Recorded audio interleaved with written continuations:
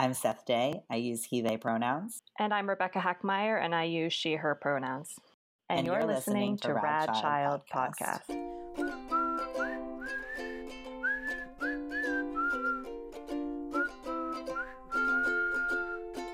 All right. Thanks for joining us for another episode of Way to Go and Room to Grow. So today we're going to be talking about our favorite books to help decolonize Thanksgiving. And before we kind of jump into that, I'm going to hand it over to Rebecca, who's going to talk a little bit about what that even means. All right. Yes. Welcome. Hi, everybody. And thank you, Seth. So according to my research, decolonizing Thanksgiving, kind of that concept means essentially to reject the myths about Thanksgiving and the myths about the people who came across the ocean on the Mayflower, and also the stereotypes that persist about Indigenous peoples. And so something that I thought was really interesting was that myth number one. So let me back up.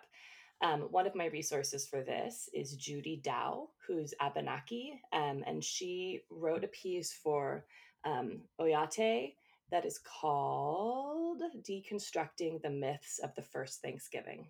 And we will put in a link to this in our show notes. Please. It's a really excellent resource.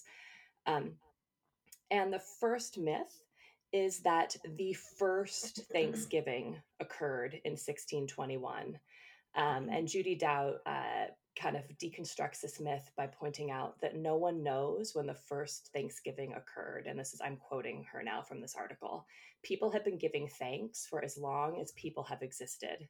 Indigenous nations all over the world have celebrations of the harvest that come from very old traditions. For Native peoples, Thanksgiving comes not once a year, but every day for all the gifts of life. Mm-hmm. To refer to the harvest feast of 1621 as the first Thanksgiving disappears Indian peoples in the eyes of non-Native children. Yeah, a lot of my resources were saying similar things as far as and of course, right, there are many Indigenous peoples and many nations, but in general, especially when we're talking about the Wampanoag people, who were the people who allegedly had this first Thanksgiving with the colonists, basically a lot of my resources were saying the same thing, where it's thankfulness is just ingrained into that. It's a daily thing, and not we have this one day where we're thankful. Right. Yeah. Right. And reading that, it reminded me of the conversation that we had about calendars and this idea that centering Thanksgiving, I loved it. It was a big aha moment for me, reading that idea that referring to the feast as the first Thanksgiving disappears Indian peoples, because we've talked a lot about how calendars, first of all, only center certain holidays. Mm-hmm. We've talked about how there are multiple different calendars, and to kind of make young children aware of that can be really decolonizing. Yeah. Decentering in the best way. And so this is just another example of the value in doing that. And also, I don't know, just really, it hit me. And the fact that it even still hits me, even as someone who's been researching this, who's been working to try to decolonize myself and my actions, it was wow, I need this daily reminder that I am not at the center of the world. Yeah, I had a similar, I'm going to talk about it a little later, but I had a similar moment when I was reading one of the books that I'm going to talk about, where it was something that I knew, but just the way it was stated just was a punch in the gut. Mm-hmm. And I think sometimes even when we know information, not we're desensitized to it, but I don't know, I think in this particular situation, I was thinking about it sort of as a factual thing. And then they just humanized it for me. But anyway, talking about, this is sort of skipping ahead a little bit, but what you were talking about with the first things, saying it was the first Thanksgiving, even from the colonists' point of view, it was interesting in one of the books we're going to talk about later, which is History Smashers the Mayflower. One of the things they were talking about is that the colonists celebrated multiple days of Thanksgiving, and the way that they would celebrate Thanksgiving was having a religious ceremony, not having a party and eating. And the other days of Thanksgiving that were documented through letters and things, we probably don't talk about, because the first one that was documented followed the burning of a Pequot village. And they were yay, let's have a Thanksgiving about that. And another one was after the death of one of the sons of one of the Wampanoag leaders, right? So we don't want to remember that we were thankful for problematic things. Right. So we create this fictionalized story. But I thought that was interesting that like even in like talking about both cultures, they both have different things about thankfulness, and neither of them was having one big celebration. You know what I Right. mean? Like, so Right. from both cultures it's fictitious, Right. We're in both cases we are erasing what is true, and in Mm-hmm. both cases we're erasing what is true in order to center white people as Yep. the heroes. Oof. Yeah, yeah. Yep. Can I share one more quote Yes, while please. we're on this kind of topic? I wanted to share something from Dr. Debbie Reese of Nambe Pueblo, and Dr. Debbie Reese is the founder of the Mm-hmm. amazing resource American Indians and Children. Oh my gosh. Sorry, let I me say it think one more I time. think I use that resource. So I think it's the most used resource I've ever used during like one single resource I've used for researching one topic for this topic. Yes, It's incredible. and I tripped over my tongue, so I'll say it again. The American Indians in Children's Literature, Hmm. that website. It's just yes, it's a powerful, powerful space to kind of um, cruise around in. And I wanted to share something that Dr. Reese says about Thanksgiving in her post, Good Books About Thanksgiving. And the long story short, there really are not any. But well, that's. Uh, but let me just share what Dr. Reese says. Um, what I'm getting at, in part, is that I don't want to be a player in your story. I don't want to be on your stage. I want you to see me and Pueblo people, in my case, as a people that existed and exists on its own merits, not as minor characters or colorful ones in the story that America tells about America. Hmm. Yeah, yeah. And so and the quote goes on, but we can just direct folks to go read the whole article because it Yeah. all is really, really Yeah, valuable. definitely send me a link to that and I'll throw it in the show notes. Hmm. Yeah, I have so much to say about this topic. Honestly, like the Kat was teasing me because as I was reading the book that I just mentioned, The History Smashers, the Mayflower, I kept coming to her and being like, "Did you know this? Did you know this?" Like it was so fascinating to me, just like how fictitious the story that we learn is and how many facts are left out, and it was just, anyway, I'll get into that a little bit later. But before we sort of dive in, another thing that I wanted to talk a little bit about before we get started is like language around this. So like I know I was a little nervous to cover this topic at first because I felt like I didn't know what the sort of accepted terminology was, especially like I have a unique situation coming from the United States and now living in Canada, because the terminology is different here, like what is accepted here in terms of talking about like Indigenous folks. We like I learned, so in Canada we say First Nations, and I found out that that only refers to Indigenous folks from what we now call Canada. So I thought that that was just like an umbrella term. Hmm. And so like so there's a lot of terminology out there, so I just sort of wanted to clarify a little bit about that, because I want to give a shout out to Ali Joseph and Violet Duncan, who were my lovely guests for the full episode we did on this, and they graciously educated me about this. So if you're sort of speaking generally, the most widely accepted term is like Indigenous peoples with an S to acknowledge that there are many nations. However, right, if you're talking about a specific person and you or a specific nation and you know the name of the nation, right, you should defer to that. So like if I was talking about Violet, for example, instead of saying like, oh, this is my friend Violet, she's Indigenous, I would say like, this is my friend Violet, she's Taino, because I know that that's the nation that she's from. That's another thing to note that I learned is that the word nations is generally more widely accepted than the word tribes. um, Hmm. and another thing that you can do, right, is to learn the pronunciation of that nation in their language. So this is another thing. Again, this is a total learning curve for me. I learned a lot from researching for this episode and talking to people. And a lot of the terms that we use in English, for example, like Iroquois or Mohawk, to talk about those nations, are actually like anglicized. Like that's not what those nations call themselves. Hmm. So, for example, like I live on what would be considered like quote unquote Mohawk land, but that nation is actually called Gonyugehaga. So like learning, I mean, first of all, like learning about the land that you're on is super important. There's, oh gosh, I think it's called nativeland.ca.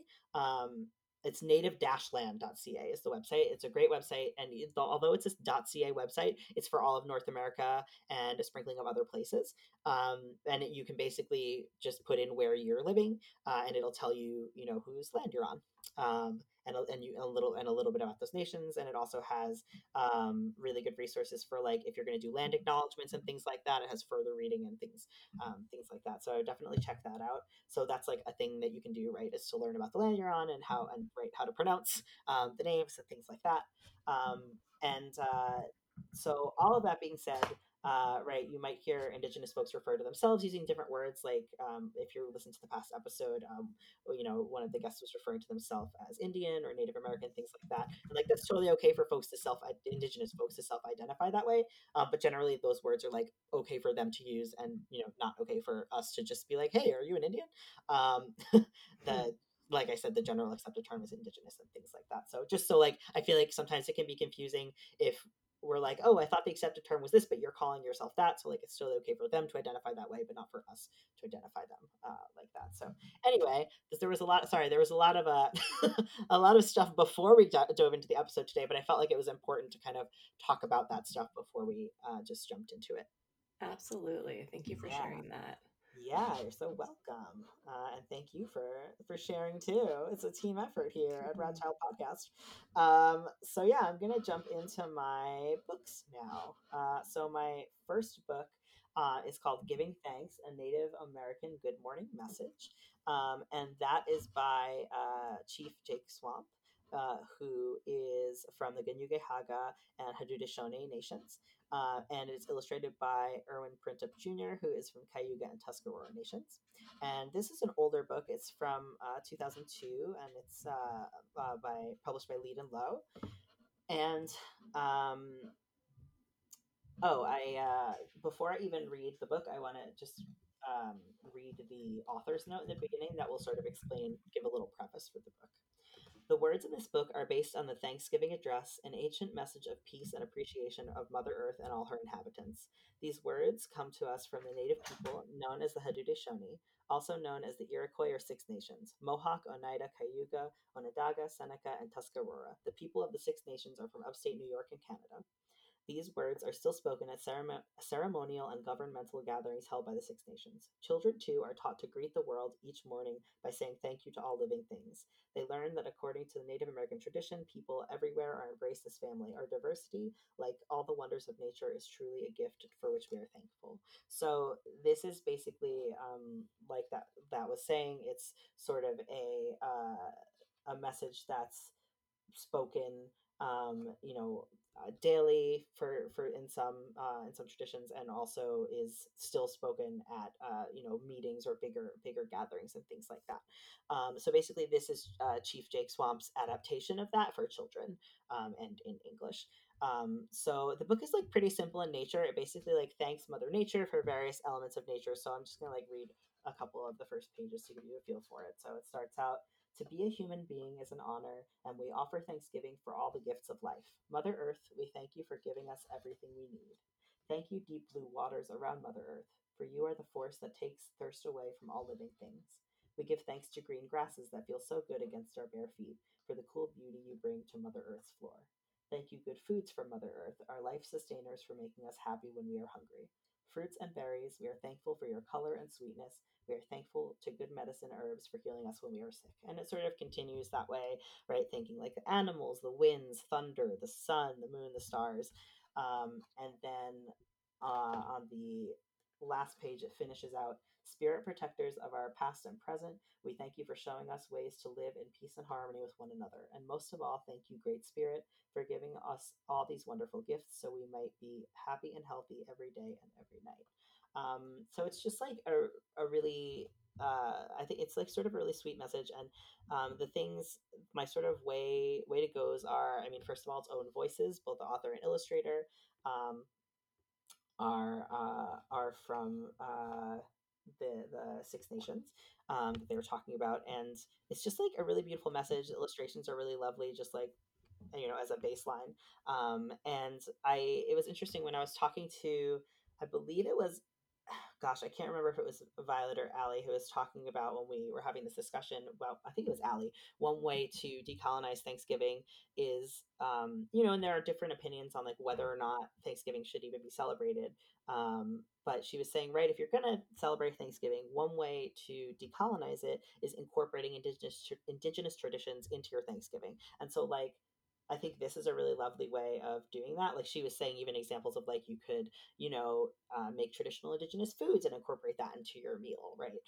Or things like that. And I think that this sort of good morning message, and it sort of goes along with the theme of being thankful, right? But it's from an indigenous perspective.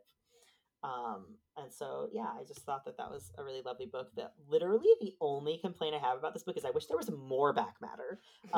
Like I wish there was more resources. Like I would love to learn and know more. In the back, there is um, a simplified version of the address in the original language that it was spoken in.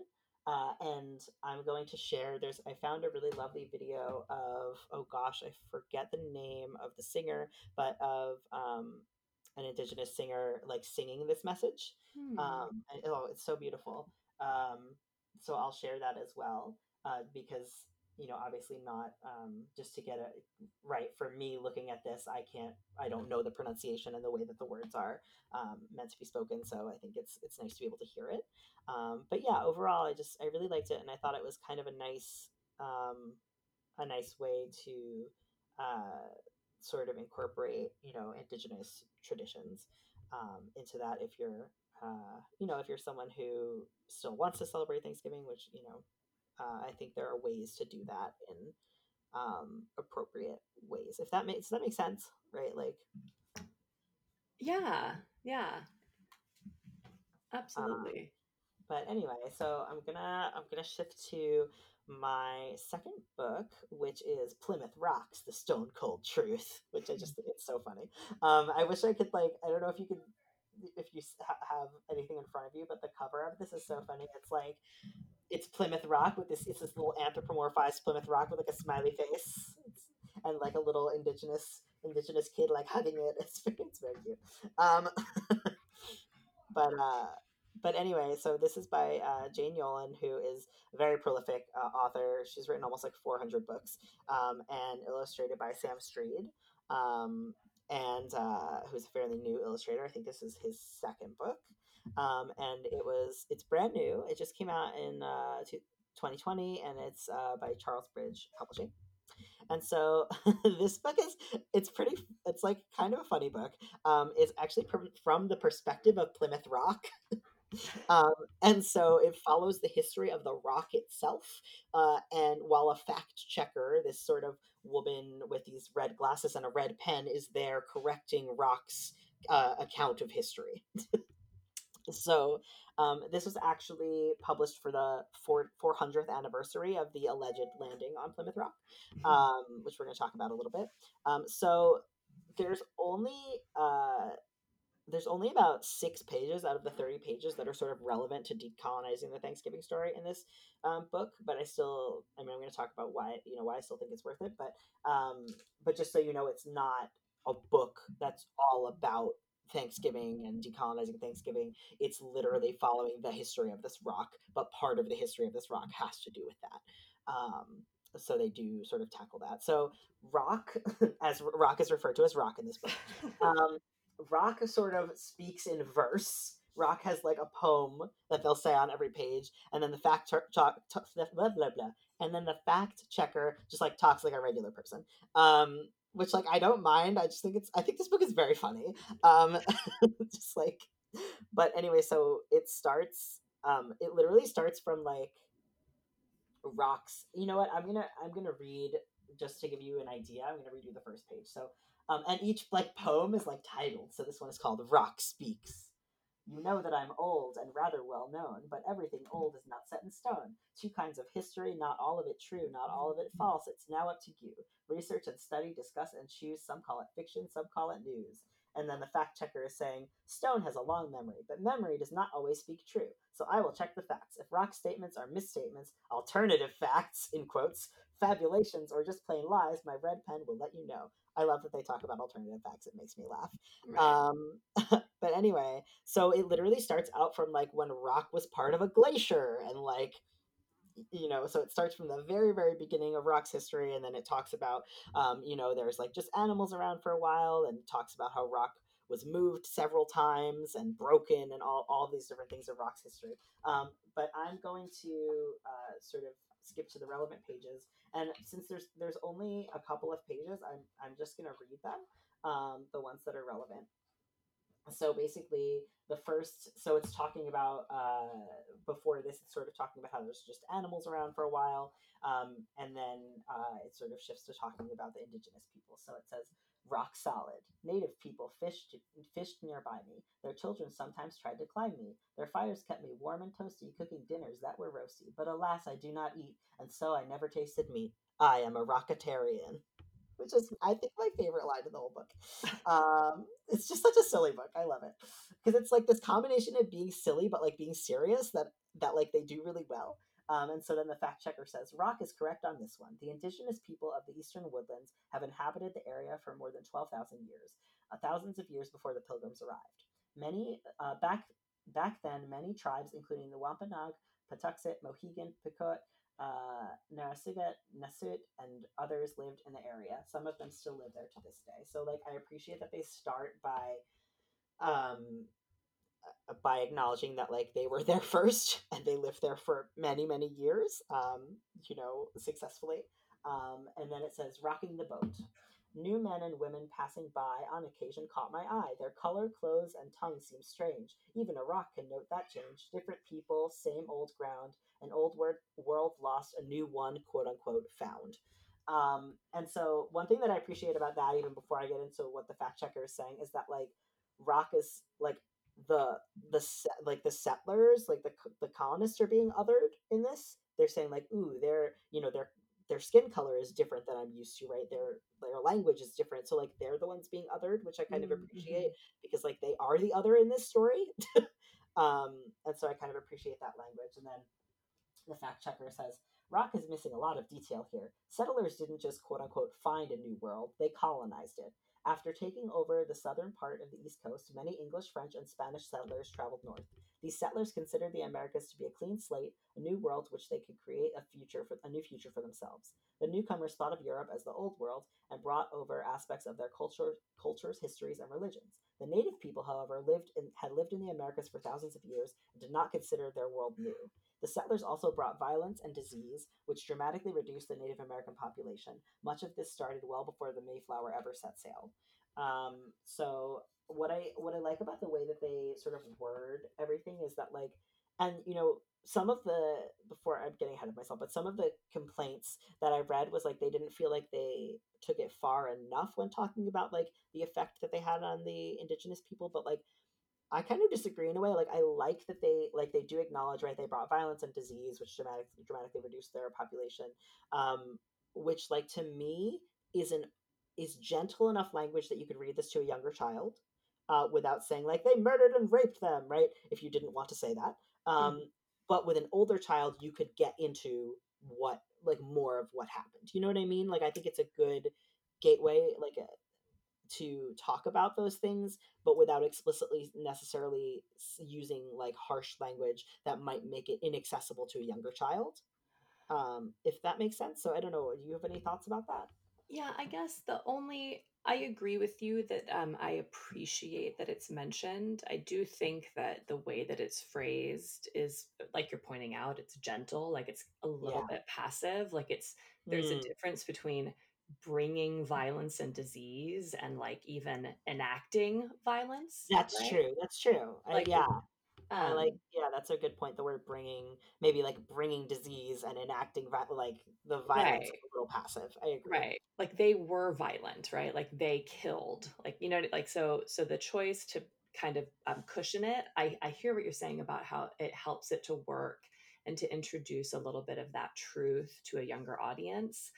But it's interesting because this book What I'm seeing in a lot of the reviews is that it's really better for folks who already have knowledge of the rock, right? Like it's kind of, um, and when I say the rock, I mean Plymouth Rock and not the rock.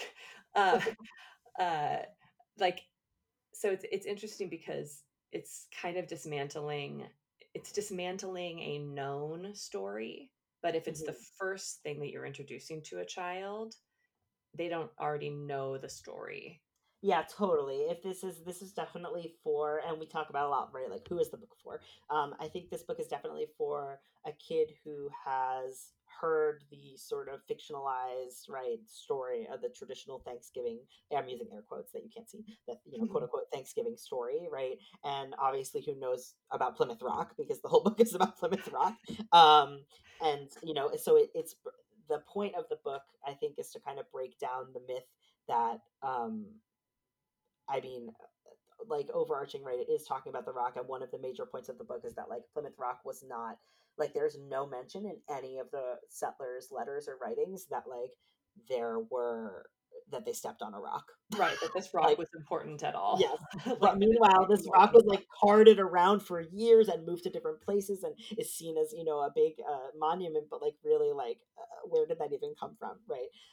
But so they're breaking down that myth, and then they're also, breaking down these other things. But I do agree with you that I think this book is for kids who already, it's like a reactive book to, like, oh, you learned this thing, let's teach you something else. right. Let's teach you. So I don't think this is like a first introduction to that, for sure. And I don't know, unfortunately, I don't think there really is a book that fits that bill yet that exists. Um, and I would love for that book to exist. But anyway, I'm just gonna read the last page that's sort of relevant to this, and it's called Rock, Salt, and Pepper. Who welcomed them? I was the first. Then came the tribes with a great burst of friendship, food, and community. They gave these gifts to the ones from the sea, but everything began with me. And then the fact checker says, hold on a minute. To be clear, Rock did not welcome any pilgrims. That legend was invented 120 years after the landing, when a church elder named Thomas Fonts shared a story he allegedly heard as a child. No one knows for sure why Fonts spoke about a humble chunk of granite being stepped upon. Perhaps the story stuck because it offered a symbol of a new nation. The story of the Pilgrims' first Thanksgiving with the Wampanoag people is a legend too. Native people did greet the colonists and later shared food with them, but that is not the whole story. More and more colonists soon arrived and took native land to build their houses. They treated the native people brutally and dishonestly. The common image of native people happily celebrating Thanksgiving with colonists is now considered to be offensive by many. So one of the things that I just realized as I was reading this book, as I was reading the passage, is that uh, it's interesting because I don't know. I wasn't able to find information about if they had any kind of consultant. I'm looking quickly now. I don't see anything about any kind of consultants or anything like that. But I'm noticing that some of the language that they're using is some of the language that I just said isn't the most widely accepted language. So I'm kind of curious about that, and if they sort of did their research or what their sort of background was on that. Right, Um, interesting. but uh but anyway, so again, I appreciate that they're at least acknowledging, right, that, like, this story is fictitious, and like the and again, they're saying, right, they took their lands and they treated them brutally and dishonestly. And again, like, I sort of am of the opinion that, like, I think that you could go into that more with a child who's ready to hear more about what that actually means. Um, but Mm.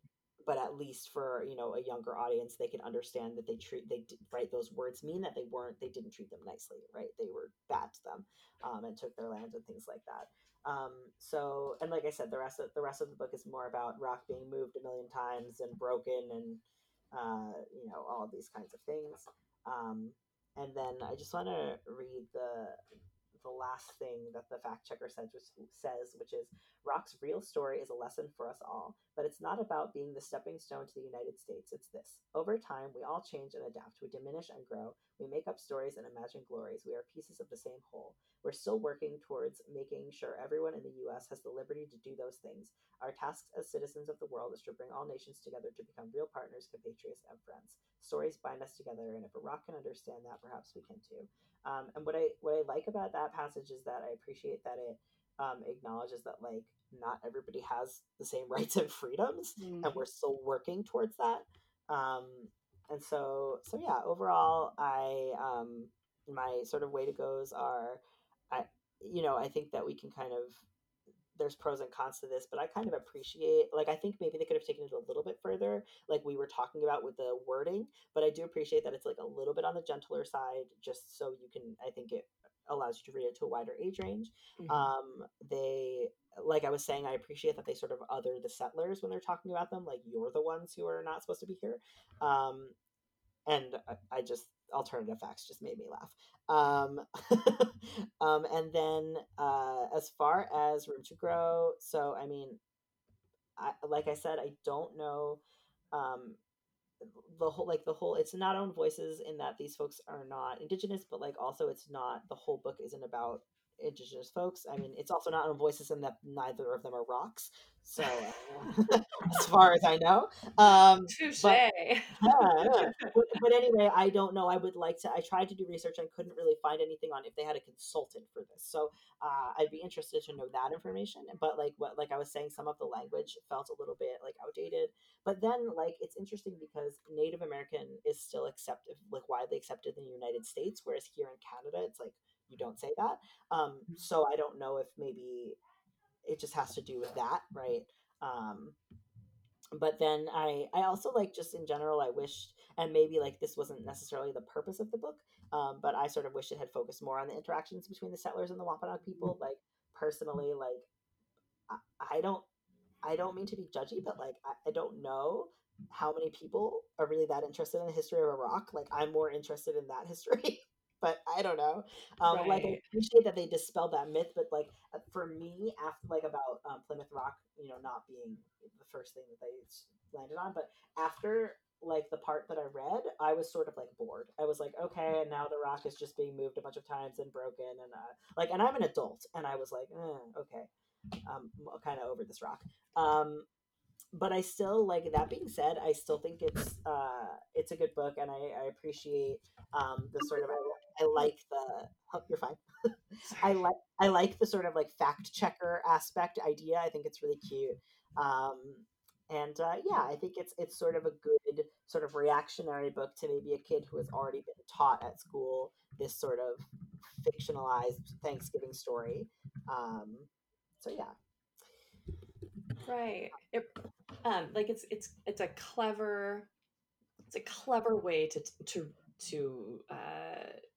it's a clever way to kind of dismantle some of these myths, right? Like it's Yeah. having it told from the rock's perspective. It reminds me of the one that came out recently. What was it?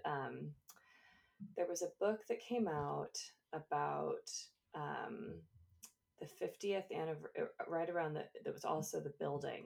And Oh, Stonewall. yes, oh my gosh, I was thinking that too, which I've heard not great things about the book, but it made me think about the idea of an unusual narrator. yes, Yeah. exactly. And I think that I actually think that I have similar criticisms of both books. Like, I think that there's this, yeah, like it's a unique, interesting way to tell the story. But when I was reading the 50th anniversary, what it's called Stonewall, right? Yeah, I think so. Let me see, picture book. Let me just see if I can find Stonewall, A Building, an Uprising, a Revolution is the Mm. name of the book, and it's told from the perspective of the building. Um, and I think one of my issues with it was the way that it took sort of a neutral position. Mm. And I think that there's it just sort of described what was happening in very Yeah. and when I say neutral, there's no such thing as neutral, right? Like we every position that we Hmm. take, we come from a stance, right? Like everything is political. That's my belief. Nothing's neutral. So when in Stonewall, the building, quote unquote, what is describing what it's seeing and kind of describing the actions of the police in these very neutral terms, and then Mm. describing the actions of the activists in these very quote unquote neutral terms. I felt like it kind of did it didn't really we're gonna have to cut some of these like brain fry No, moments you're out.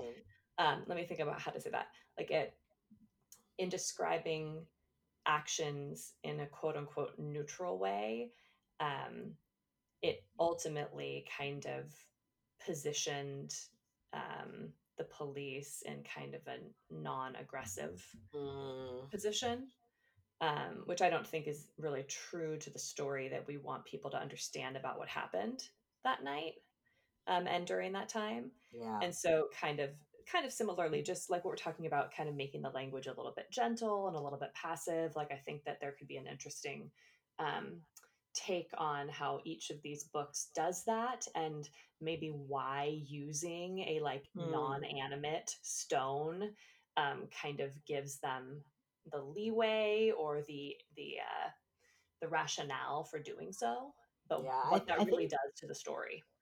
what I appreciated, and definitely there are still problems with this book, but what I appreciated about this a little bit more than Stonewall was that's what I liked about the fact checker being there.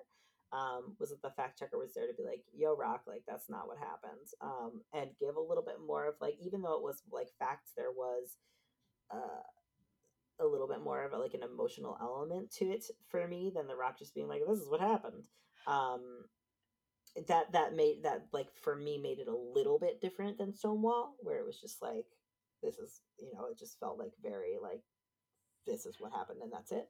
Yeah, you're no, you're I think you're absolutely right. I think that you're right that there's this added layer that Stonewall doesn't have, right? Yeah, Like but I think Plymouth. both. Oh, Go go ahead. ahead. No, no, no, go ahead. I was just going to say in Plymouth Rocks, it seems like the Rock is trying to tell kind of the accepted mythology, Hmm. and then the fact checkers coming in and kind of pushing back against that accepted mythology.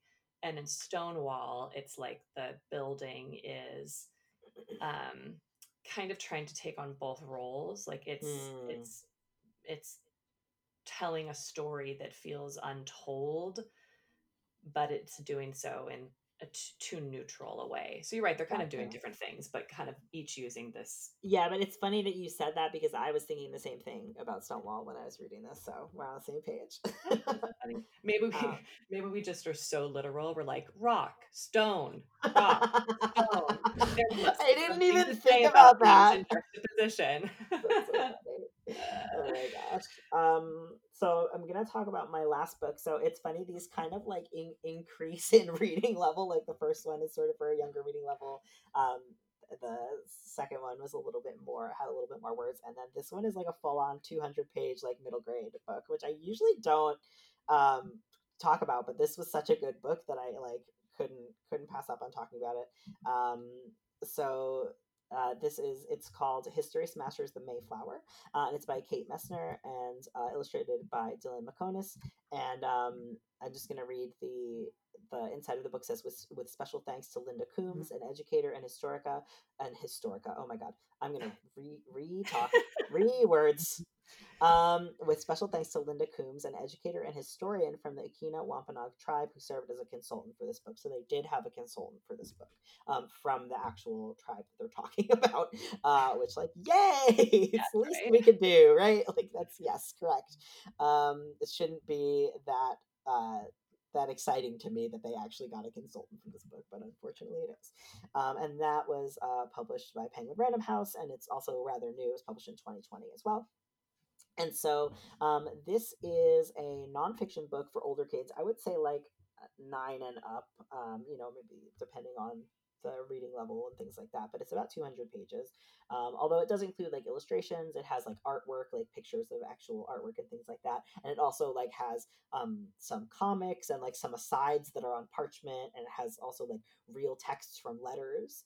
So it's sort of almost like this multimedia piece. It has a lot of different things going on, but in a way, like, it sounds like it's too much, but it's really well done. Hmm. Um, and in a way that it's kind of broken up, where to me it didn't feel too overwhelming. Like, oh my God, I have to read a 200-page book. Like, it was fun.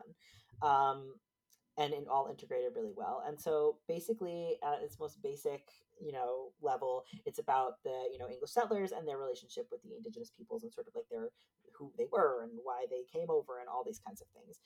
So I'm just gonna, because right, like that, I feel like that doesn't really do the book justice. I'm just gonna read the table of contents to give a little idea of the different the content in here. So like one is who were the pilgrims anyway, so like it talks a little about like who they were, where they were coming from, right? Two, voyage on the Mayflower, but not the Speedwell, so they're talking about their voyage over. Three, journey across the sea was about, you know, the whole journey. Oh, I'm also going to give the caveat that I did not read the first three chapters because I received this book like that day before the recording and was like, 200 pages. So I started at chapter 4 where it became relevant to our topic. So I'm just going to give it with the caveat of I skimmed the first couple of chapters. But anyway, so 4 is Welcome to Plymouth Rock, or maybe not, which again dispels that myth of Plymouth Rock, and starts to talk a little bit about their first interactions with the Wampanoag people. Then 5 is People of the First Light, which talks in actually pretty great detail about the Wampanoag people and sort of like their culture and traditions and things like that. 6 was The Long Winter at Plymouth.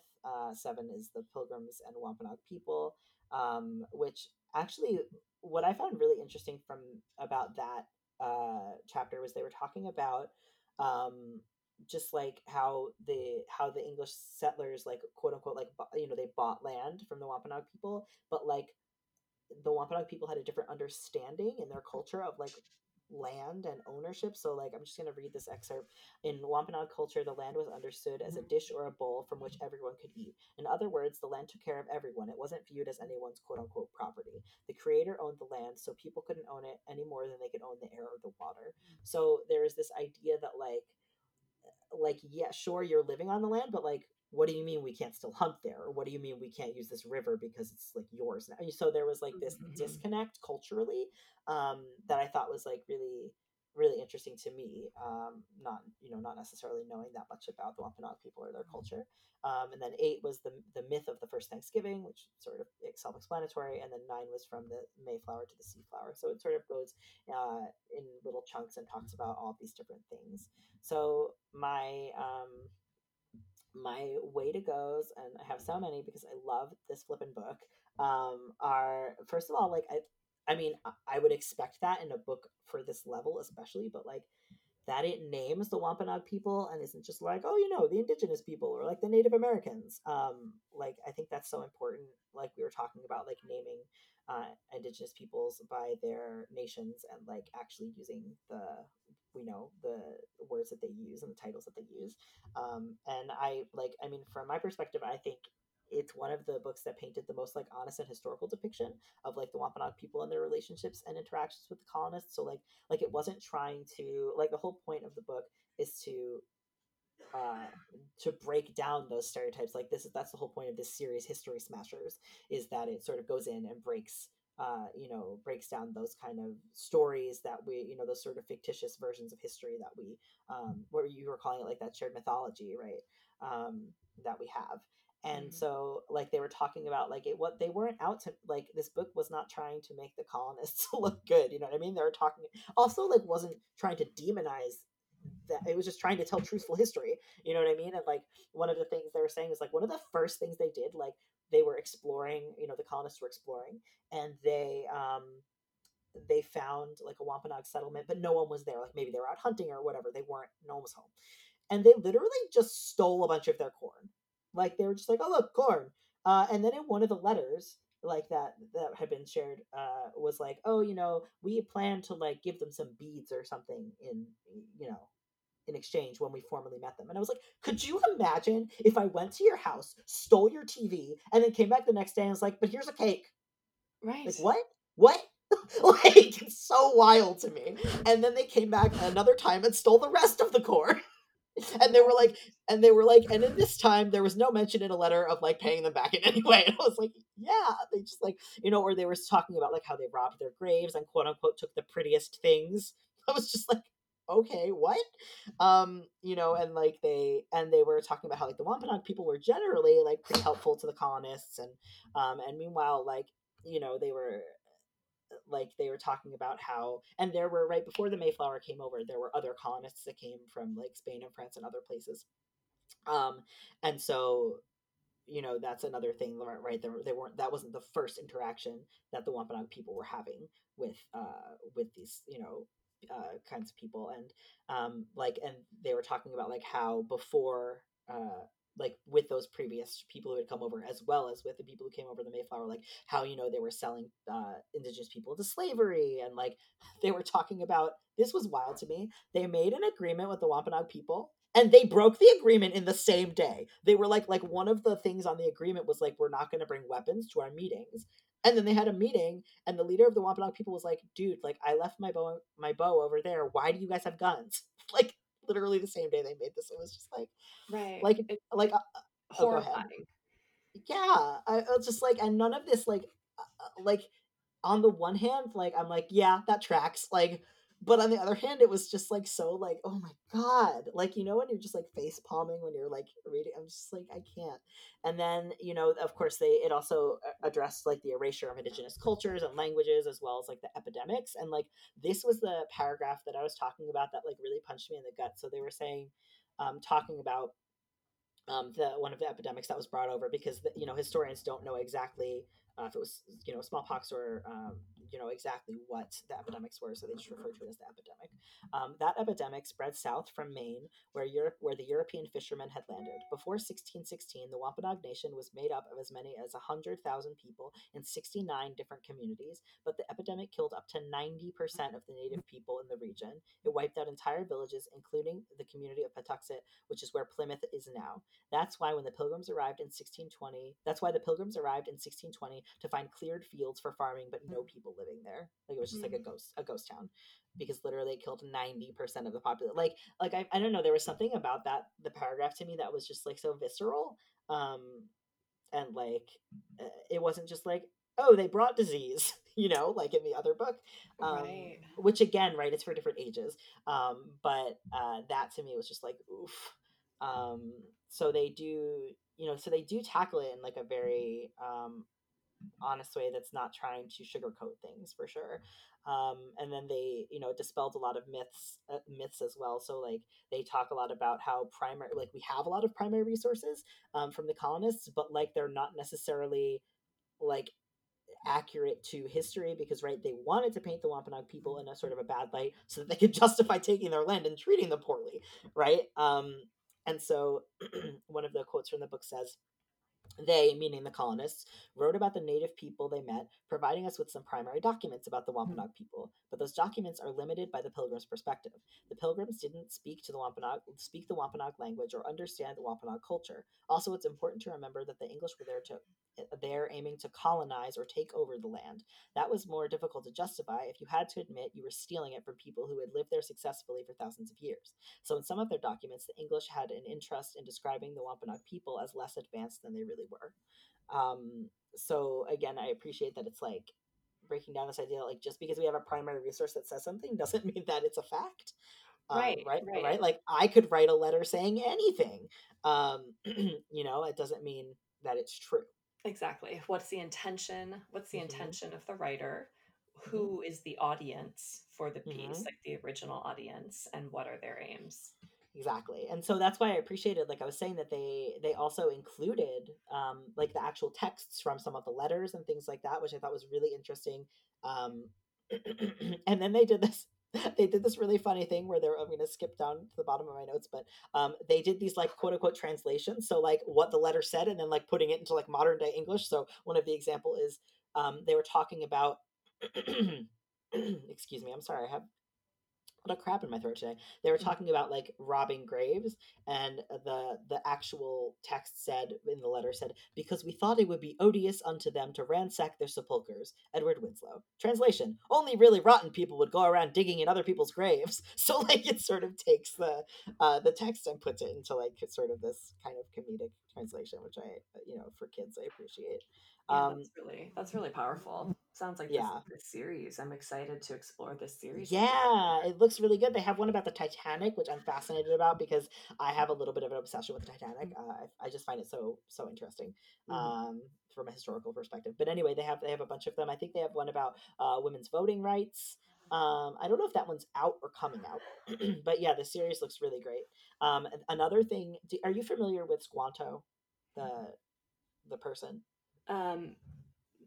Yes. Okay, so a lot of us are familiar with Squanto, right? Who was one of the Wampanoag people who is known for he actually spoke English because from people who had come there before, he had learned English, and so he was sort of a middleman between the Wampanoag people and the colonists, and basically he his name was Tisquantum, and they were just like, "That's too hard. We're calling you Squanto."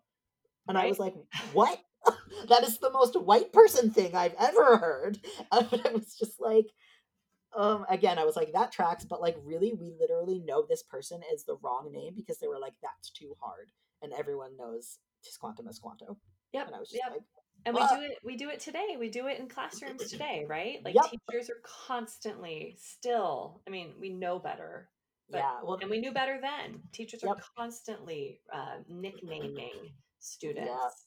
Um, Or just like butchering their names and not asking like how do I pronounce your name, and just like learning how to pronounce it. Like I had a friend, and a lot of people from different cultures, when they come over to English speaking cultures, will sort of pick an English name for various reasons. So a lot of people don't want their name to be butchered, right? So I had a friend whose name was Lily, and she was Korean, and she had a friend over, or I don't remember if how I learned her Korean name, but I was like, I want to call you by your real name. Just like teach me how to pronounce it. And so like from then on, I called her Unyoung, and like it was fine. But I was like, I want to make an effort to like call you by your actual name. Like I don't want to, unless you like what name you prefer to be called by. You know what I mean? But like if you right. prefer to be called by that name, I want to call you by that name and not, have to use this fluffy anglicized name that you got That so that you're people wouldn't butcher your name. right, right, that you're sort of Yeah. reconciling yourself to because you've learned over time that white Yeah. people just simply are not going to bother. Yeah, and so I think that's something that we, as English speaking people, can do. Especially like to try and like just like I was saying with like trying to learn how to pronounce, the names of the nations and the indigenous nations and things like that. Like I think that's really important. Is not just, and I see it on podcasts a lot of times when people will just be like blah blah blah and like muddle through a word, and I'm like, no, like if you're like when I'm doing my research, like I go out of my way. Like I couldn't, for example, when I started doing land acknowledgments on the main episodes, and I was trying to find the pronunciation of the land that I'm on, and I was having a lot of trouble. Google was not helpful, so I went on a local community group, and I was like, hey, does anyone know, either how to pronounce this or how I can get in touch with the nation and pay them for teaching me how to pronounce it, right? Mhm. And someone was able to, one of the local colleges here, McGill, had a recording, an online recording on their website of how to pronounce it, and I was sent that, and I was like, great. Like it wasn't that, it took a little bit of an extra step for me to like reach out to someone and try and figure it out, but like you can do it. You know what I mean? It's not impossible. Absolutely. um, And and like we should be doing the extra work. Come on. can you imagine the world that we might be living in if rather than gloss over and erase all of the negative things that white people did during that time that have, extended very clearly into today, if rather than gloss over it and create mythology around it and erase, if we had just taken the time to get it right then Right. Oh and my gosh. learned from our mistakes rather than covering them up. Well, that's why I think, and this is sort of getting slightly off topic, but like I think it's so important. That's why when we have this kind of mythology, it's like this false mythology, it's like, how are we supposed to learn from our mistakes if we don't acknowledge our mistakes? Like if kids aren't learning about the mistakes that were made, right, then those are going to turn into adults who don't know about the mistakes that were made, who are going to turn into policymakers who don't know about the mistakes that were made, right? And that's welcome to 2020. Oh no, too real. But anyway, jumping back into the book, before I get too sad, uh, I don't know why I think this is going to make me happier. But anyway, so then they sort of jump into the chapter about Thanksgiving, and like I was saying earlier in the beginning of the episode, it was interesting because they were talking about how the colonists had like multiple days of Thanksgiving, and it was religious ceremony. It was just like going to church. It wasn't like having a party and eating. And I was talking about the other days of Thanksgiving, right? That followed burning down a village, and that followed the death of indigenous folks and things like that. Right. And that we don't remember those, quote unquote. And then I'm just going to read a quote about from the book that says, what actually happened in the fall of 1621 was more of a harvest festival, something that was common in England and other countries around the world. Wampanoag people had a long-standing tradition of harvest ceremonies too, so the idea of giving thanks was nothing that the Pilgrims invented. And their harvest feast didn't happen in November when America observes the holiday of Thanksgiving now. Documents suggest that the event we know as the first Thanksgiving actually took place in late September or early October, just after the crops were in. And everything we know about the event comes from one document. William Bradford never even talked about the celebration in his writings, though he did mention, quote unquote, bringing in the harvest. So, like, literally, we have one letter, which is in the book, you can read the text of. And that's where we have the basis for this event. Which I think is wild. And then they were also saying, which I thought was interesting, based on Winslow's writing, the only foods we know that were definitely a part of the feast were venison and fowl, which probably meant ducks and geese. But more likely, it was more likely that the pilgrim's meal included fish, shellfish, and eels. Which I thought was interesting because I don't know anyone who has eel at their Thanksgiving dinner. I mean, there probably is someone, but I thought that I appreciated that they sort of talked about, again, like talking about the sort of primary source, but like we literally are getting this from one single document, that this even happened, and sort of debunking a little bit of the stuff around that I thought was interesting. Yeah, that's fantastic. I'm excited by that series. Yeah. It's so good. I'm just skimming through my notes here because I don't know why this is here. Oh, they also talk a little bit about, right, them forcing Christianity and them forcing, taking a little bit, they dip into a little bit of like them, sort of robbing them of their language and their culture and things like that. And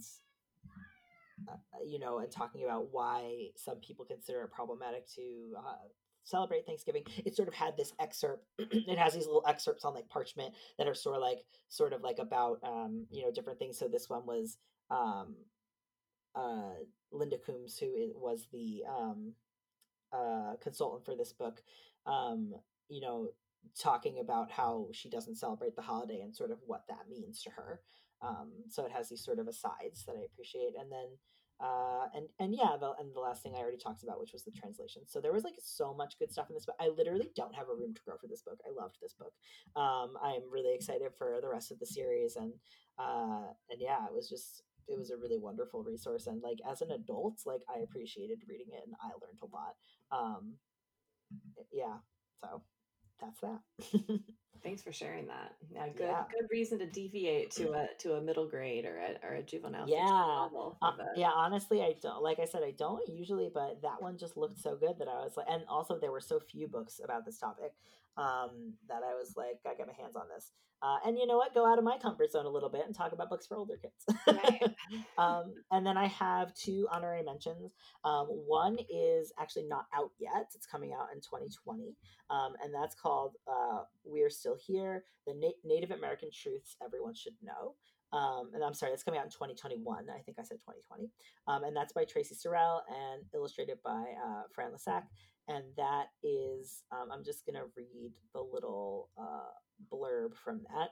12 Native American kids present historical and contemporary laws, policies, struggles, and victories in Native life, each with a powerful refrain, we're still here. Too often, Native American history is treated as a finished chapter instead of relevant and ongoing. This companion book to the award-winning We Are Grateful, Oshile which we're going to talk about a little later, offers readers everything they never learned in school about Native American people's past, present, and future. Precise lyrical writing presents topics including forced assimilation, such as boarding schools, land allotment, and native tribal reorganization, termination, the U.S. government not recognizing tribes as nations, native urban relocations from reservations, self-determination, tribal self-empowerment, Native civil rights, the Indian Child Welfare Act, religious freedom, economic development, including casino development, native language revival efforts, cultural persistence, and nationhood.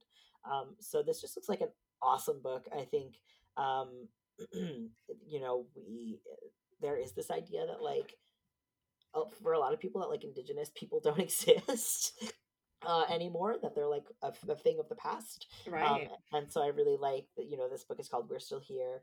And it looks really fantastic. I'm really excited for it. So that's something to look out for. And then the last honorary mention I have, this is kind of a funny one, because it's sort of, I'm recommending kind of part of the book as relevant to this topic, but it's called When a Bully is President, and it's by Maya Gonzalez, authored and illustrated by Maya Gonzalez, and it's published by it's published by Reflection Press, which is her small publishing company.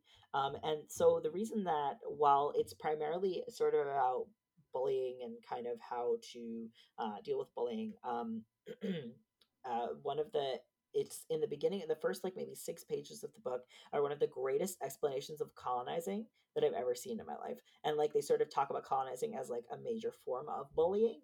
But honestly, it's like it's worth it. Just I think like if you're struggling to explain what colonization is, I think that that offers a really great resource to understand what it is. So I wanted to talk about that as well, because I've never really, you know, other than right in the other books we were reading, it might mention it as an aside, like, oh, colonizing, meaning they wanted to take their stuff, right?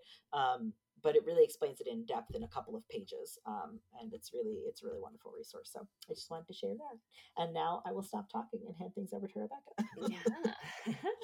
And I'll mention that Maya Gonzalez also does a beautiful job of kind of talking about and deconstructing colonizing in her book, The Gender Wheel, as well, where she talks about gender, um, like kind of the gender binary as a form of colonizing the body and Oh, colonizing gender.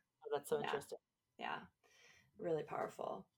So the first thing that I wanted to share, um, it came to my mind when you were speaking about land acknowledgements and putting Mhm. together had kind of the research around that. And it was interesting because I grew up believing that that the land on which I reside is the land of the coastal Miwok. Um, and that is something I've always loved to go and visit. There's a replica village in one of our national Hmm. seashores called Kuliloklo, which is a place that I love to visit. And kind of, I think that they do a fairly um, well. I just have always appreciated knowing that information about myself. But I Mhm. recently learned that, like many of us, I had incomplete information about that. Mhm.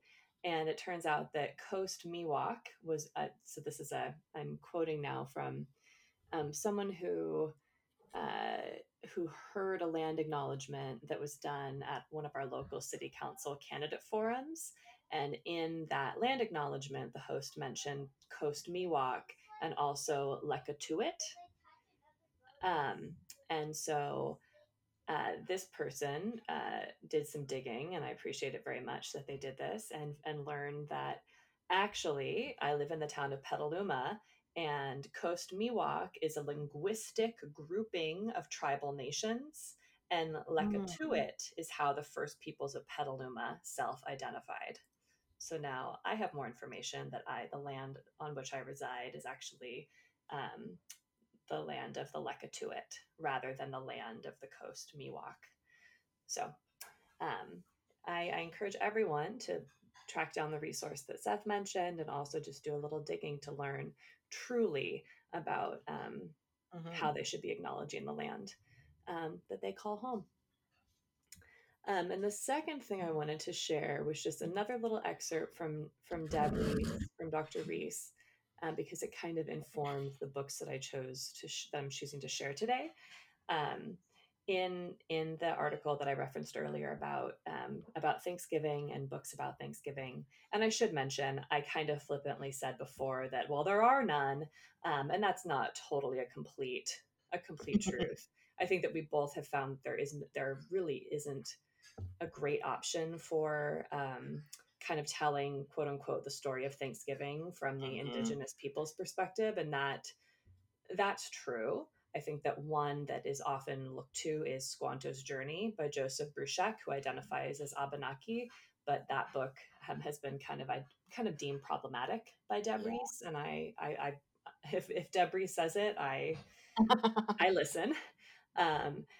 So what Dr. Reese suggests is that rather kind of than look for a palatable indigenous people's perspective on Thanksgiving, what we should be doing is kind of to really decolonize is to think about the way that indigenous peoples celebrate, and specifically the way that they celebrate from nation to nation.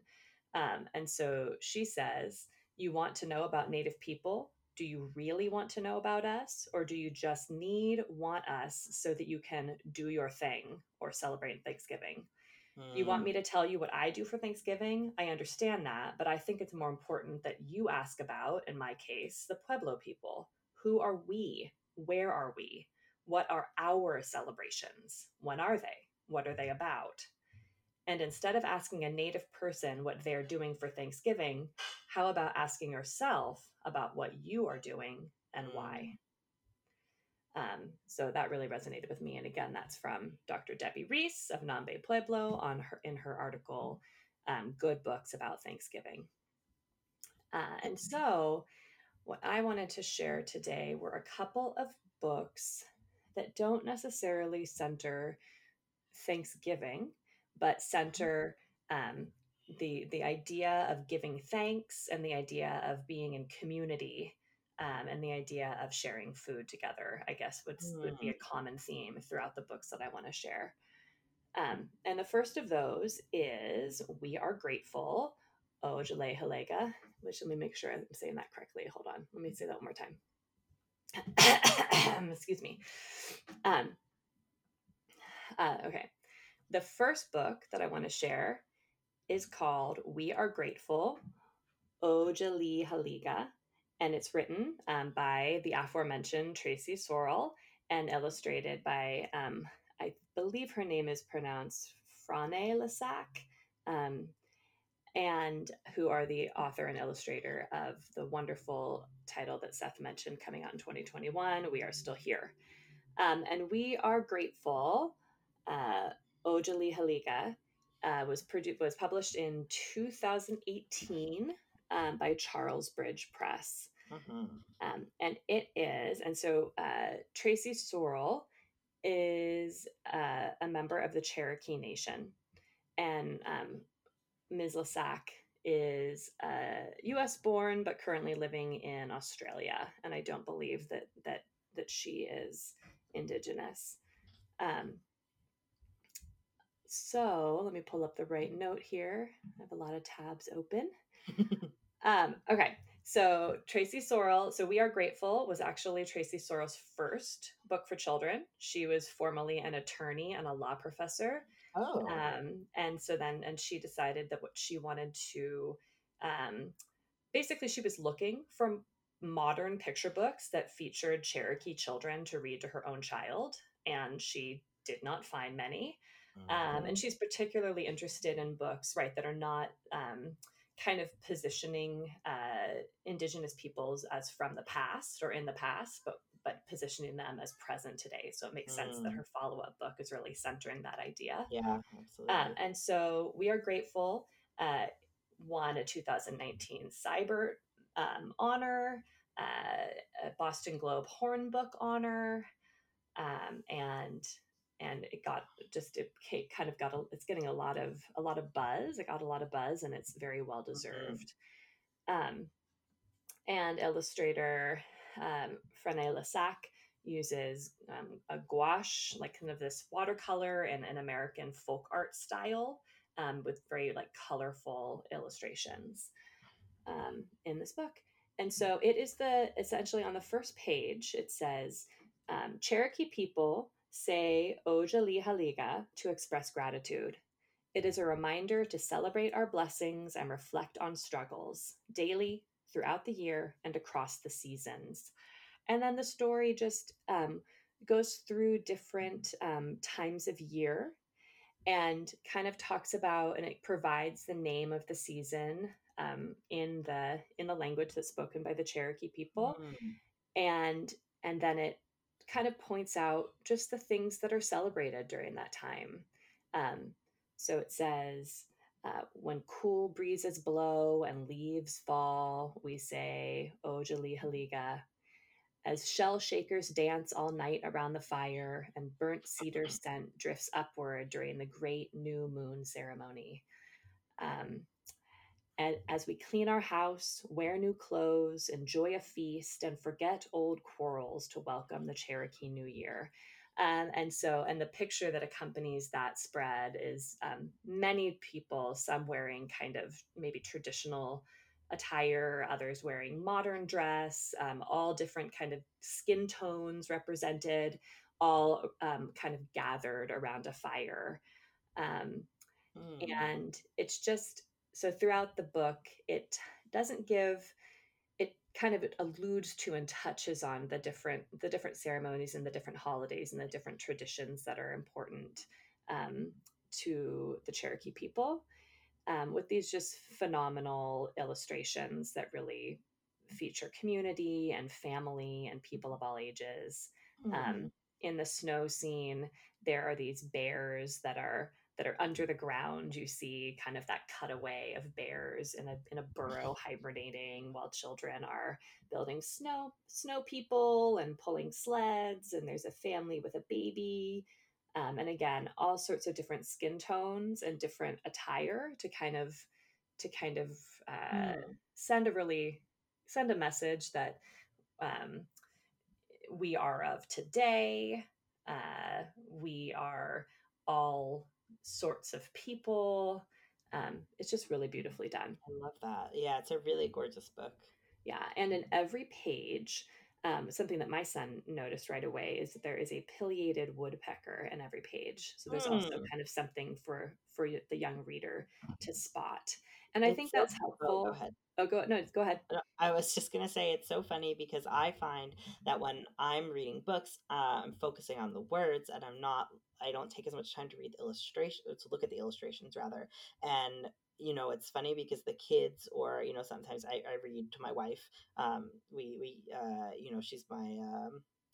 She's my second opinion.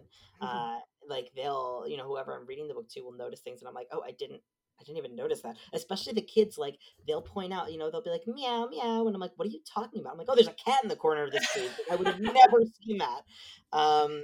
So it's funny the things, or like when I was reading Ramadan Around the World, for example, the moon sort of takes you through all of the different places. And I don't know, like it didn't occur to me that the moon is on every page. On every page they went, hi moon, and like had to find Aw. the moon. It was really cute. But it's funny the things that kids will notice. Right. And I think it does a nice job. I think that is a clever trick to incorporate in books that are more informative, or books that are more like this book is almost a poem, right? It's almost like a poem of gratitude.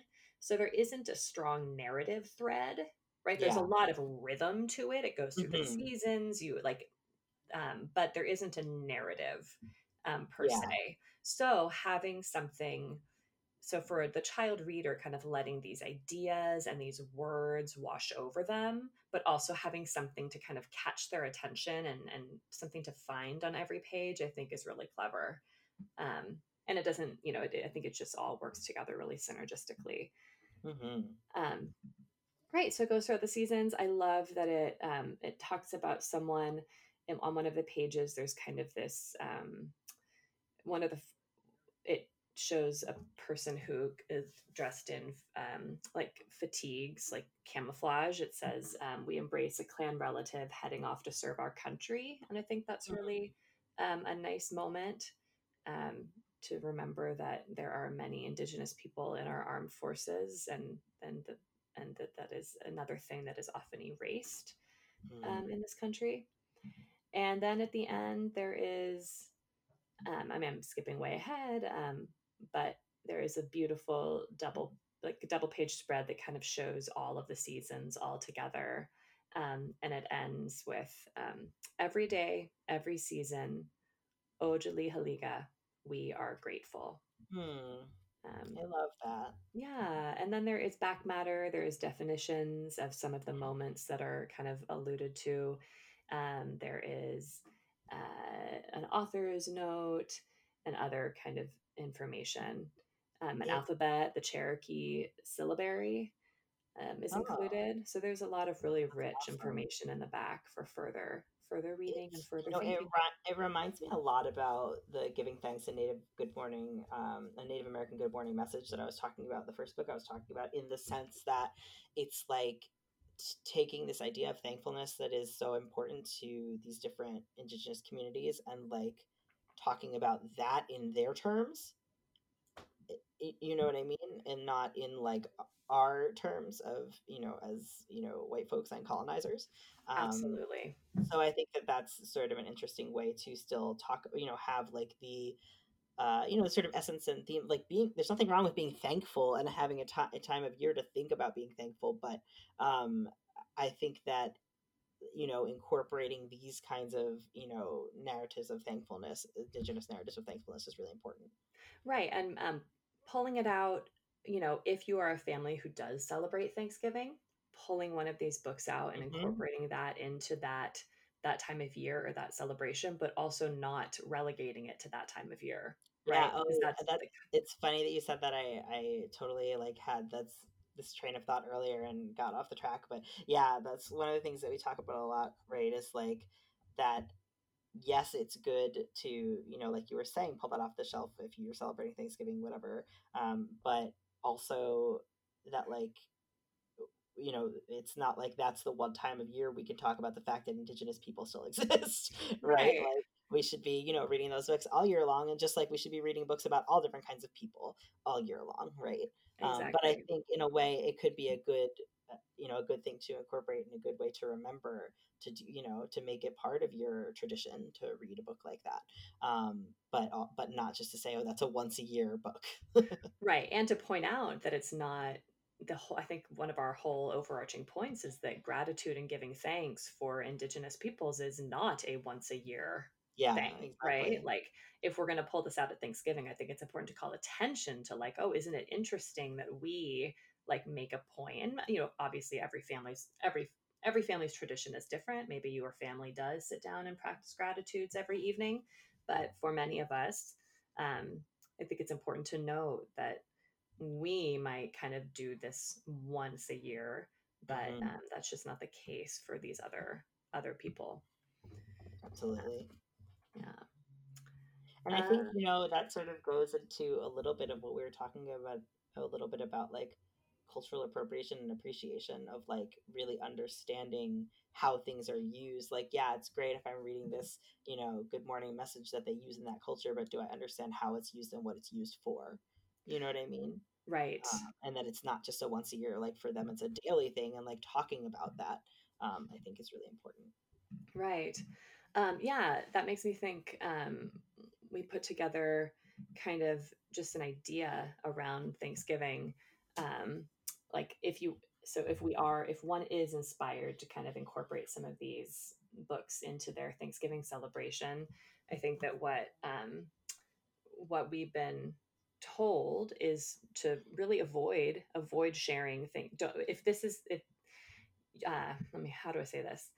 um, Please do not think that incorporating "We Are Grateful" into your Thanksgiving celebration means that you can also kind of pull a book off the shelf that is that mythologized version of Thanksgiving, right? Mm-hmm. This isn't like I'm going to balance it out with this other thing. Yeah. It's like we need to avoid stories that misrepresent Mhm. that present the myth, that misrepresent Native peoples, that Even just like misrepresent that it was story. yesterday, my wife Kat went to the store, went to Walmart, and we always will look in the kids book section because sometimes they actually have some good stuff and they're a little cheaper there. And she found one. She knew that I was doing that I was looking for books about, this topic, and she found one that was about thankfulness, and the first page was like, thanks, it was like, thanks for the the settlers for being so nice to the Native Americans. And she was like, what? It was like the first page, and it was like a new book, and she was just like, ah. I was Oh, like, hide that in the back. Put that in right? the back of the bookshelf. Yeah, yeah. So we Oh my really need gosh. to we need part of decolonizing this holiday and decolonizing our bookshelves is removing those problematic books, like removing the stories. I mean, some of them we can argue there's if we're using them as a jumping off point for conversation, sure.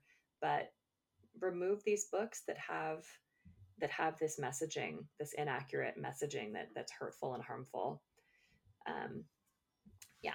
So, and when you need to figure out what to replace it with, we're going to give you some more options right now. Book number 2 for me, let me pull up the right tab. Which tab? Where is my tab? Um, uh, Another book that I want to recommend is called Oasis and the World Famous Bannock.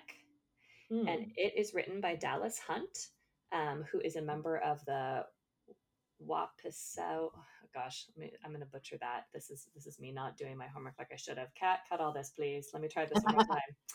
Um, Dallas Hunt uh, is the author and is a teacher, a writer, and a member of the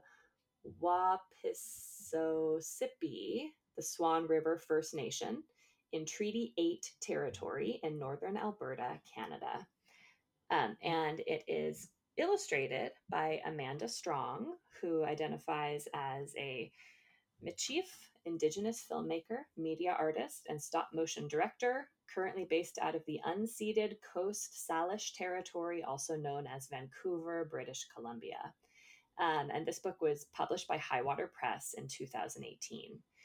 And it is the story of a child whose grandmother makes bannock, which is a type of fry bread, or I believe that those they are almost used interchangeably. So it is uh, sometimes you'll see it termed fry bread, other times you'll see it termed Mhm. bannock, and we can please do at me if I'm wrong with that, but that's what my research has led me to believe. So I'm actually featuring 2 books that talk about bannock slash fry bread. And it is a story of a child whose grandmother has sent her off to deliver um, the bannock to a relative. So it's almost kind of a Red Riding Hood setup, right? Like so Okay, she okay. sets out into the forest with this bannock, and she ends up accidentally, like she's tripping along delightedly and ends up dropping it in the river. Oh So no. she's and then but so rather that's where it takes a turn. So there is no wild creature that is trying to stalk this child, to stalk Well, Oasis. that's good. Yes, instead all of the animals, she kind of seeks help, she seeks aid from all of the different animals in the forest to help her recreate this bannock, and they each give her an ingredient to help create it. And so there's a couple things I love about that. I love that the animals are helpers. I love that Hmm. the owl in this book uses they them pronouns. What? It's just like subtly in there, like all of the other every animal is kind of referred to, or I believe most animals in the story are referred to using pronouns at some point in the little in that bit of text, and the owl uses they them. I love that. Yeah. And so all of the animals help, and then it's not like the other thing I love is that it's not this, there's no, oh no, and then she's going to try to frantically recreate the bannock. Like, no, she takes all the ingredients and goes back to her grandmother to say, like, this happened. Here's what I'm trying to do to solve Oh. the problem. Which I think is also like fantastic, right? It's like such a great um, iteration of like what to do if you make a mistake, right? Um, and so uh, she goes back, tells grandma, and it says, Kokum laughed. It's okay, no seesum. We can make some more together. But we still need some. And then they're still missing one ingredient. And then the bear shows up with the missing ingredient. Oh. Yeah. And What a cute story. it's delightful. And So some of the words in the book are written in Cree, which is also really great. It's like a lot of Cree language incorporated. And then at the end, there is a recipe. There is a Cree to English translation with the pronunciation Awesome. provided, um, phonetically. And yeah, it's just the art is lovely. It is a narrative, but it also really, I think, feels to me brings together those ideas of family and So sharing this food. is sort of like a side note, but that's something that I think is like I really appreciate when a book is intended for an audience that does not know how to pronounce the words when the pronunciation is included either in the book itself, like in the text of the book itself, or in the back. Um, because I know there have been books that I was reading two books today that I received. One was about Kwanzaa, and I really appreciated that it just in the text of the book, uh, for the principles of Kwanzaa and for Swahili words, was just like, here's how you pronounce it. I was like, that's really helpful to me, so I don't have to look in the back, flip to the back of the book, or look it up. So I just had really appreciated that. And then I was reading another book that similarly it was about um, uh, Christmas traditions around the world, and it did not include any kind of guide in the back or in the book, and I was just like butchering these words, and I was just like, this is like a 30-page book for me to look up and remember the pronunciation of all these words. It's just like wild. So I really Right. appreciate when they include that either in the back or in the story, because it's like, it's not just like I'm looking up one word and learning how to say it. Like if it's a book where it's really out of my depth, language wise, it's like, how am I supposed to, remember how to pronounce all these words? Exactly. It's a very nice scaffold to Yeah, include. yeah, And right, it absolutely. can be a barrier if, which I mean, and we're talking about you do want to do that homework, right? Like same with Mhm. names, like you want to take the time to learn it, but Also, it can be intimidating and it can be a barrier right, for sure. exactly. So yes, when creators include it as either part of the text or in the back matter, that can be a really, really helpful scaffold for families and educators. And Hmm. I believe this author, um, Dallas Hunt, is one of several authors, like Canadian based authors, who are really trying to bring back and celebrate. I shouldn't say bring back, but I believe that there is this intentional effort to really celebrate the Cree language, and Hmm. to bring those words into stories. Um, so there's a lot of intentionality around that, which is Hmm. probably why it's so well done here. Yeah, so that's a story that I think celebrates the things that we want to celebrate around this time of year and time of Thanksgiving, for those of us who celebrate, that can be brought in. And this book comes highly recommended by Dr. Reese. So with Dr. Reese's Mm. stamp of approval, it gets mine too. And in a similar vein, the other thing I love about Oasis and the world famous Bannock is that it's a story, right? It's a narrative that Yeah. includes these great values, but it is kind of a problem and a solution story. So high engagement level potential. The other story, or another book that I want to talk about is Fry Bread, which is Mhm. written by Kevin Maylard. It's so funny. I almost included this one as well. Oh, really? I love Well, this. that doesn't surprise me that we have similar tastes in good books. And who is an enrolled citizen of the Seminole Nation, and illustrated by Juana Martinez Neal, who is Peruvian American, who lives in Arizona. And Juana Martinez Neal, her debut story, um, won a Caldecott medal, and it is called, oh my gosh, how am I forgetting her name? It's How She Got Her Name, and I'm forgetting the first word. It's sitting on my son's bookshelf right now. Ah, Alma and How She Got Her Name by Juana Martinez Neal. So um, I was excited to see another book illustrated by Ms. Martinez Neal when I ran across this book.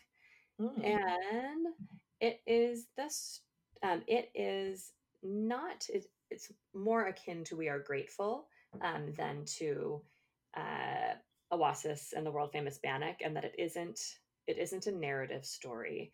It is more of a poem or a celebration of of fry bread and kind of the role that the experience of making and enjoying fry bread plays in indigenous people's kind of lived experience. So let me pull out the story so that I can give you a sense of what I mean when I say that. Let me get this. Pull this up. So essentially, it begins: fry bread is food: flour, salt, water, cornmeal, baking powder, perhaps milk, maybe sugar, all mixed together in a big bowl.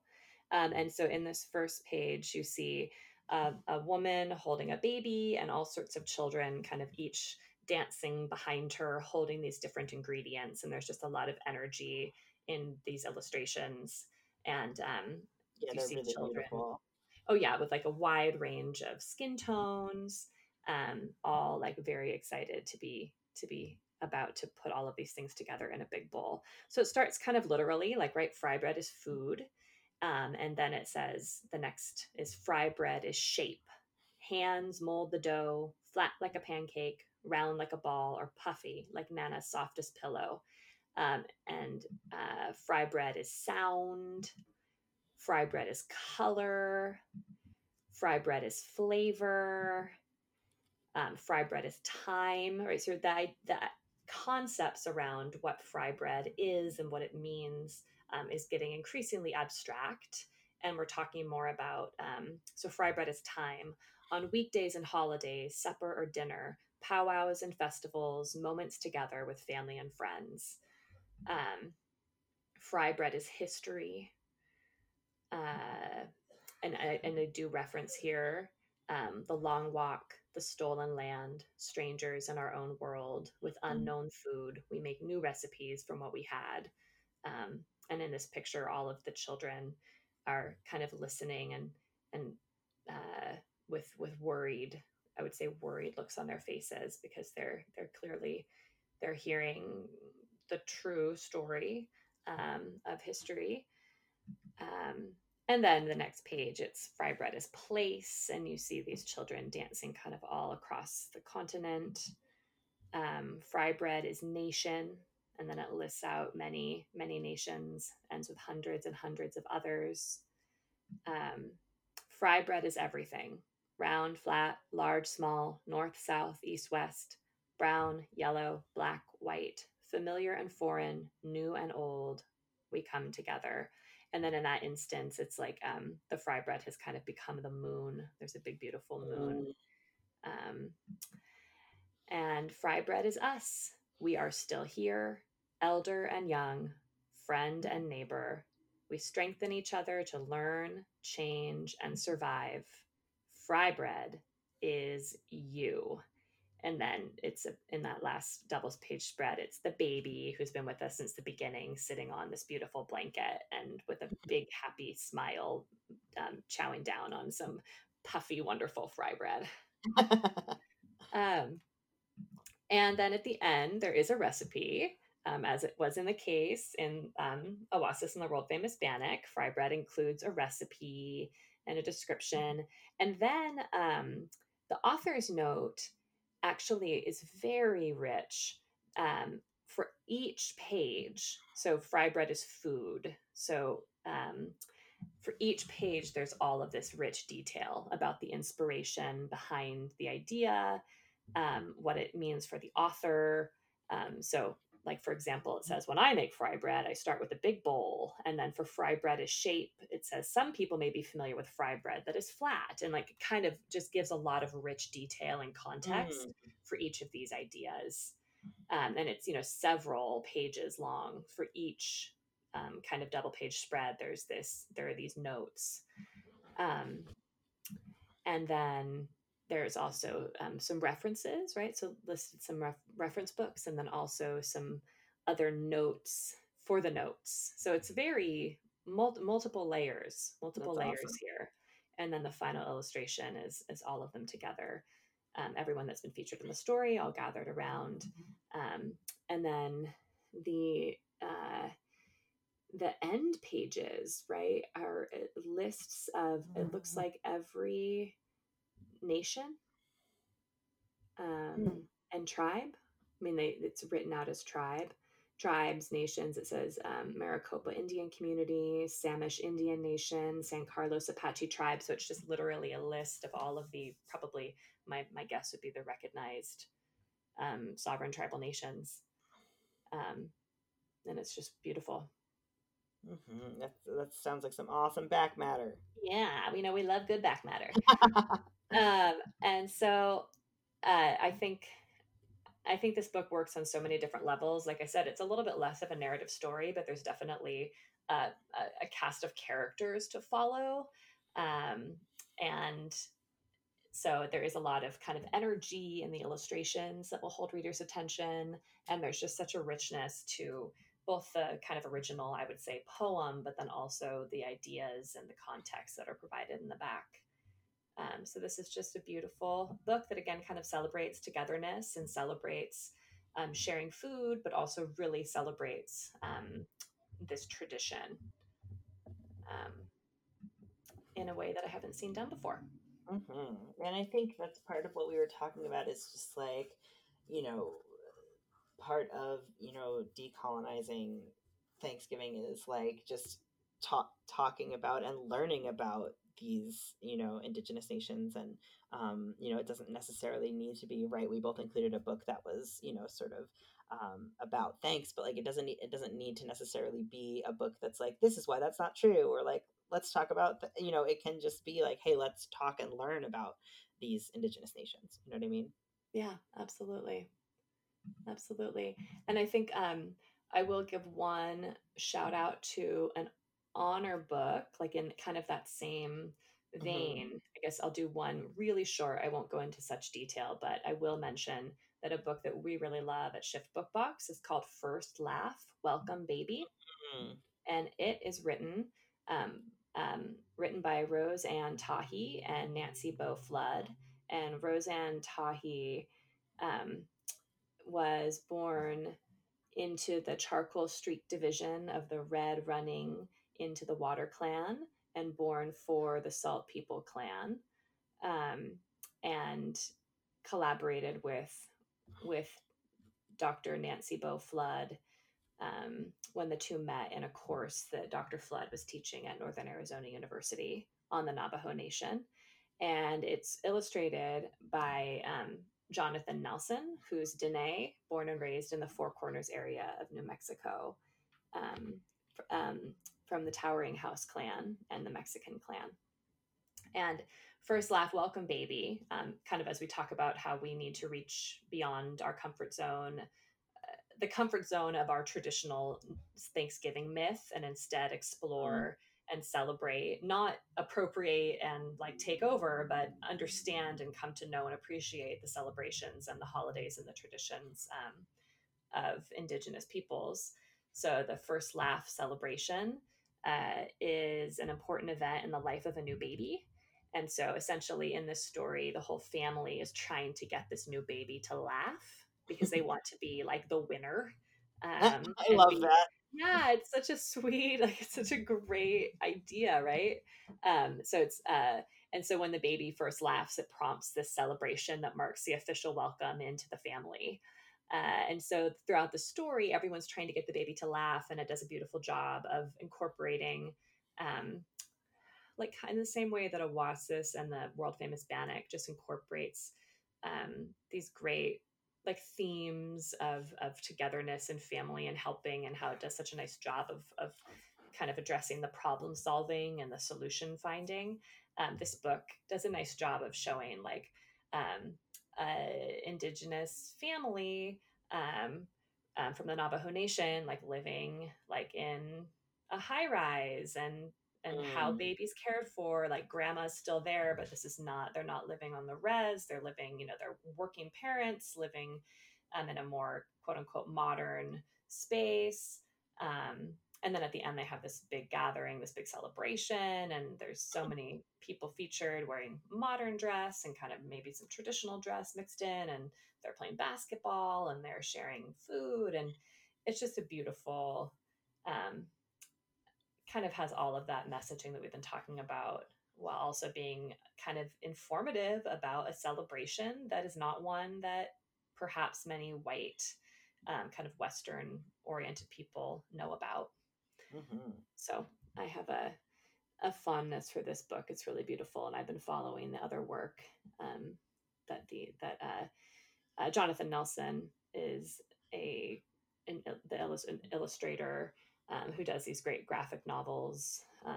The first is called The Wool of Jonesy. Ugh. So just a lot of, I've been other people to follow, other people to know. Yeah, absolutely. Yeah. Thank you for sharing that. Mm-hmm. All right, and I think those are my books. Yeah, I hope you know those are your books. Thank you so much for sharing. I'm so excited to check some of those out, and I hope that next year there will be even more books in this category that we can talk about. And Yes. I'm definitely excited for We Are Still Here to come out and to get my hands on that one. And I hope that there'll be even more soon. I think that we're living in like a very exciting time for children's books, for diverse kid lit, for sure. Because it actually exists, unlike when I was a kid, I feel like. Right. Yes, it is. It's nice to have these great options, these own voices books, and these Mm-hmm. books and people who are, if they're not own voices, who are really working to do their homework and kind of like come get Absolutely. their people and get the truth out there. Yeah, absolutely. So. I'm all I know is I'm running out of room on my bookshelf. I don't know what I'm gonna do. I'm gonna have to get a bookshelf, I guess. But I think the anyway, solution is to buy another bookshelf, Seth. I know I don't have room for one though. I'm literally looking around my room like, where can I put it? Wall mounted. I don't even have wall space. I literally, it's ridiculous in my office. It's just all kids supplies, guys. But anyway, thanks so much, Rebecca, for joining me as always. It's been a blast. It always is. Yeah, thank you. Thank you for this opportunity to dig in and for introducing me to some books I hadn't heard about. And yeah, likewise. All right.